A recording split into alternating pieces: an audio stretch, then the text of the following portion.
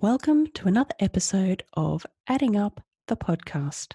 I'm your host, Serena Ryan. This podcast is all about sharing my financial education, my journey to become debt free, and in the process, share my learnings so that I'm not the only one who gains from all this experience. I'd love you to be able to gain inspiration and perhaps a bit of education along the way to make key changes in your life to become debt free. I am not a financial advisor. Everything I speak about is lived experience. And in this episode, I'm going to share one of my most challenging weeks I've ever had. And yes, how I lost the plot at the grocery store. I am $154.16 away from cutting up my 3 credit cards. 2 out of the 3 have already been paid off and closed, but symbolically, once all 3 are completely paid off, $16,000 worth of debt, I want to cut up the credit cards. I will do that once I've paid the remaining $154.16. Now, those of you who've been listening to the podcast would be sharing my journey with me. In the date for me to have paid off the credit cards has been a moving target. I have at times felt I was going to have it paid off by the 14th of February, and then I've had blowouts all the way to a target date, the end of July. But all the way along, I have consistently been making payments to reduce the debt. I believed at the end of February, I was on target to have all 3 credit cards paid off by the 17th of March. I went to America for work and came home on the 7th of March. It was on the cusp of the world going into a state of flux and changing, and so rapidly changing in the last few weeks. In the previous episode, for those who have listened to it, you would have heard how I made the very difficult decision to hold off making my final payment on my credit card debt. Where I got to after recording that episode, I did my very first Money Talks show on Sunday, 2 days after the podcast went live. That was on my personal profile, Serena Dorothy Ryan. I really want to talk about debt and COVID-19. I had spoken to my accountant before the previous episode 44, and we had a chat about how important it was in a potential recession, in a recession or depression, how important it is to hold on to cash and to only make minimum payments to retain liquidity and cash so you have options. And as I share the advice I was given, it was all within the context of my circumstances. So right here, right now, I will say to you, I'm not a financial advisor. I'm not qualified in any way around this. I'm sharing my lived experience. Anything you hear on this podcast, you should take as general advice. And please go and speak to your own accountant and financial advisor. I have been having weekly chats in the last couple of weeks with my accountant, and I'm scheduled next week to be meeting with my financial advisor. This podcast, if you haven't already listened to a number of episodes of it, is intended to get you to be more informed and question the experts, because I don't want to take away from the advice they give, but I saw a gap in my own financial circumstances. And that was me not taking ownership of my own life and what I wanted out of what I was aiming for. Financial advisors and accountants will always want to know what your financial goals are. And if you haven't clearly defined what they are able to actually share that with them, then their advice, even if you pay for it, ends up only being general advice. I'm here to get you to question more and then question those experts when they give you that advice. Really does start with you being more clear on what you want in your life. This episode is hard for me because I made all these goals and assumptions based on everything before COVID-19, as in regular travel being possible, speaking at events, doing workshops, and coaching people in digital marketing because that is my core business. And right now, that's not something I even want to be talking about because, interestingly enough, what I want to talk about even more is debt and money and how we manage it. How do we manage it when all these unexpected things that we never thought would happen are happening? And it hasn't been an easy week for me. I'm $154.16 away from cutting up my credit cards. And when I did the episode last week, I was sitting at $255.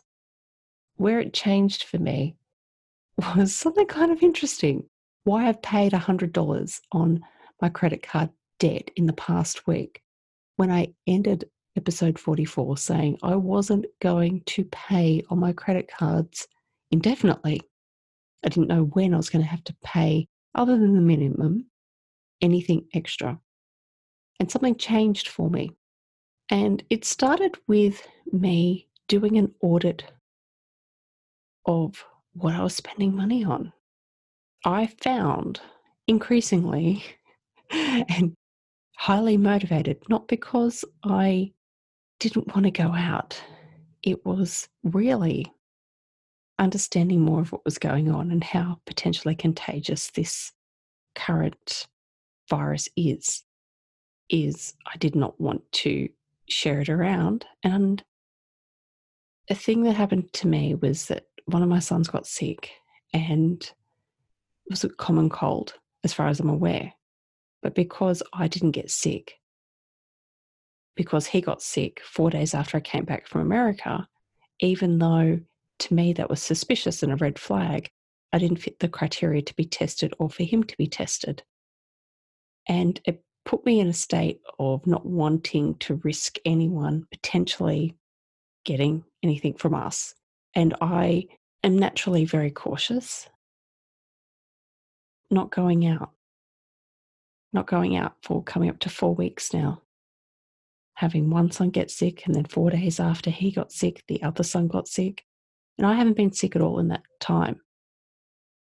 But caution has had me stay at home. And now we're in the middle of this pandemic. If we do go outside for anything considered non-essential, it will cost up to $11,000 in fines and 6 months in jail. So needless to say, we are staying put. It is a very strong reason to stay put, amongst the also very strong reason that you don't want to risk getting sick or potentially making others sick. So for me, all of those reasons, not going out, I did an audit of my expenses and found my coffee, whilst 18 months ago, when I started my journey to become debt-free, I transitioned from cafe coffee daily and potentially multiple cafe coffees and spending up to $25 a day on coffee at cafes, transitioning to going to the local 7-Eleven and buying $1 coffees. And I saved thousands by doing that and put that extra money onto my credit card debt. Now, by absorbing into my grocery budget, my coffee, and yes, I have got a coffee machine at home, I found my going out coffee budget. I do have going out, and not just coffee budget, but my going out budget. I had $100 there for going out for indulgences over a fortnight. So it's $50 a week. I wouldn't always spend it. I'd regularly put some of that onto my debt to pay my debt down. I realised the whole $100 was right there. And so I paid it on the credit card debt. It felt really good. I think there's no right or wrong way to do this, but I'd encourage you to go, well, what aren't you spending money on now you normally would be due to the fact that you now need to stay home? And that money could cause a shift for you positively, whether that be to pay down debt or have that money allocated to something else that you may want and not able to have because of how tight your financial circumstances are. I really encourage you to look at where your money is going and the change in your spending habits as a result, because there could be a blessing coming out of this often stressful, traumatic time. This episode's about me losing the plot at the grocery store. Now, one of the things you can leave your house for in our current environment is to do your weekly grocery shop. So I planned, I had my disposable gloves ready. I made sure I covered up as in had long pants, long sleeves, and a hat. I even wore glasses to be able to be as well covered as I could be going out. I thought I was being pretty cautious. I didn't take my handbag. Instead, I grabbed the essential cards I needed, and I had the essential cards in my pocket. I was being really particular. In the grocery store I shop at, I got there and I was feeling pretty proud of myself. I decided I was only going to use plastic bags because I'd minimize risk rather than my cloth reusable bags. Then at the store, after parking the car, getting in there to the grocery store, I noticed, oh no, I needed a coin to operate the trolleys. Put a coin in to get the trolley to pop out, a $1 or a $2 coin. And I'd left my wallet at home with no coins. Then I looked at the baskets, picked up a basket, and thought that means I'm only going to be back at the shops in another 2 or 3 days because that's not enough food for me to buy for a family of 4. So I put the basket back down, went back over and stared at the trolleys. There's no way I can get a trolley. What am I going to do? I thought maybe I can carry 2 baskets. Went picked up 2 baskets. Then I thought, this is crazy. I'm going to put down the baskets. And then I noticed the security man looking at me. He was observing. Then I looked over, and the lady supervising the checkouts was also looking at me. I went over and I'm like, I don't know what to do. I was being prepared. I thought I was doing the right thing. I don't have any coins. Can I purchase a token so I can use a trolley? She could see I was wound up. She puts a hand in her pocket and she pulls out a plastic, funny shaped thing. But she said, you pop this thing in the trolley in the $1 slot and the trolley will pop out. I'm like, what do I owe you for that? She goes, it's okay. Go do it. Bring it back. I'm like, okay. I got my trolley and I realized the tears were welling up in my eyes. So much kindness. I didn't know how to handle it.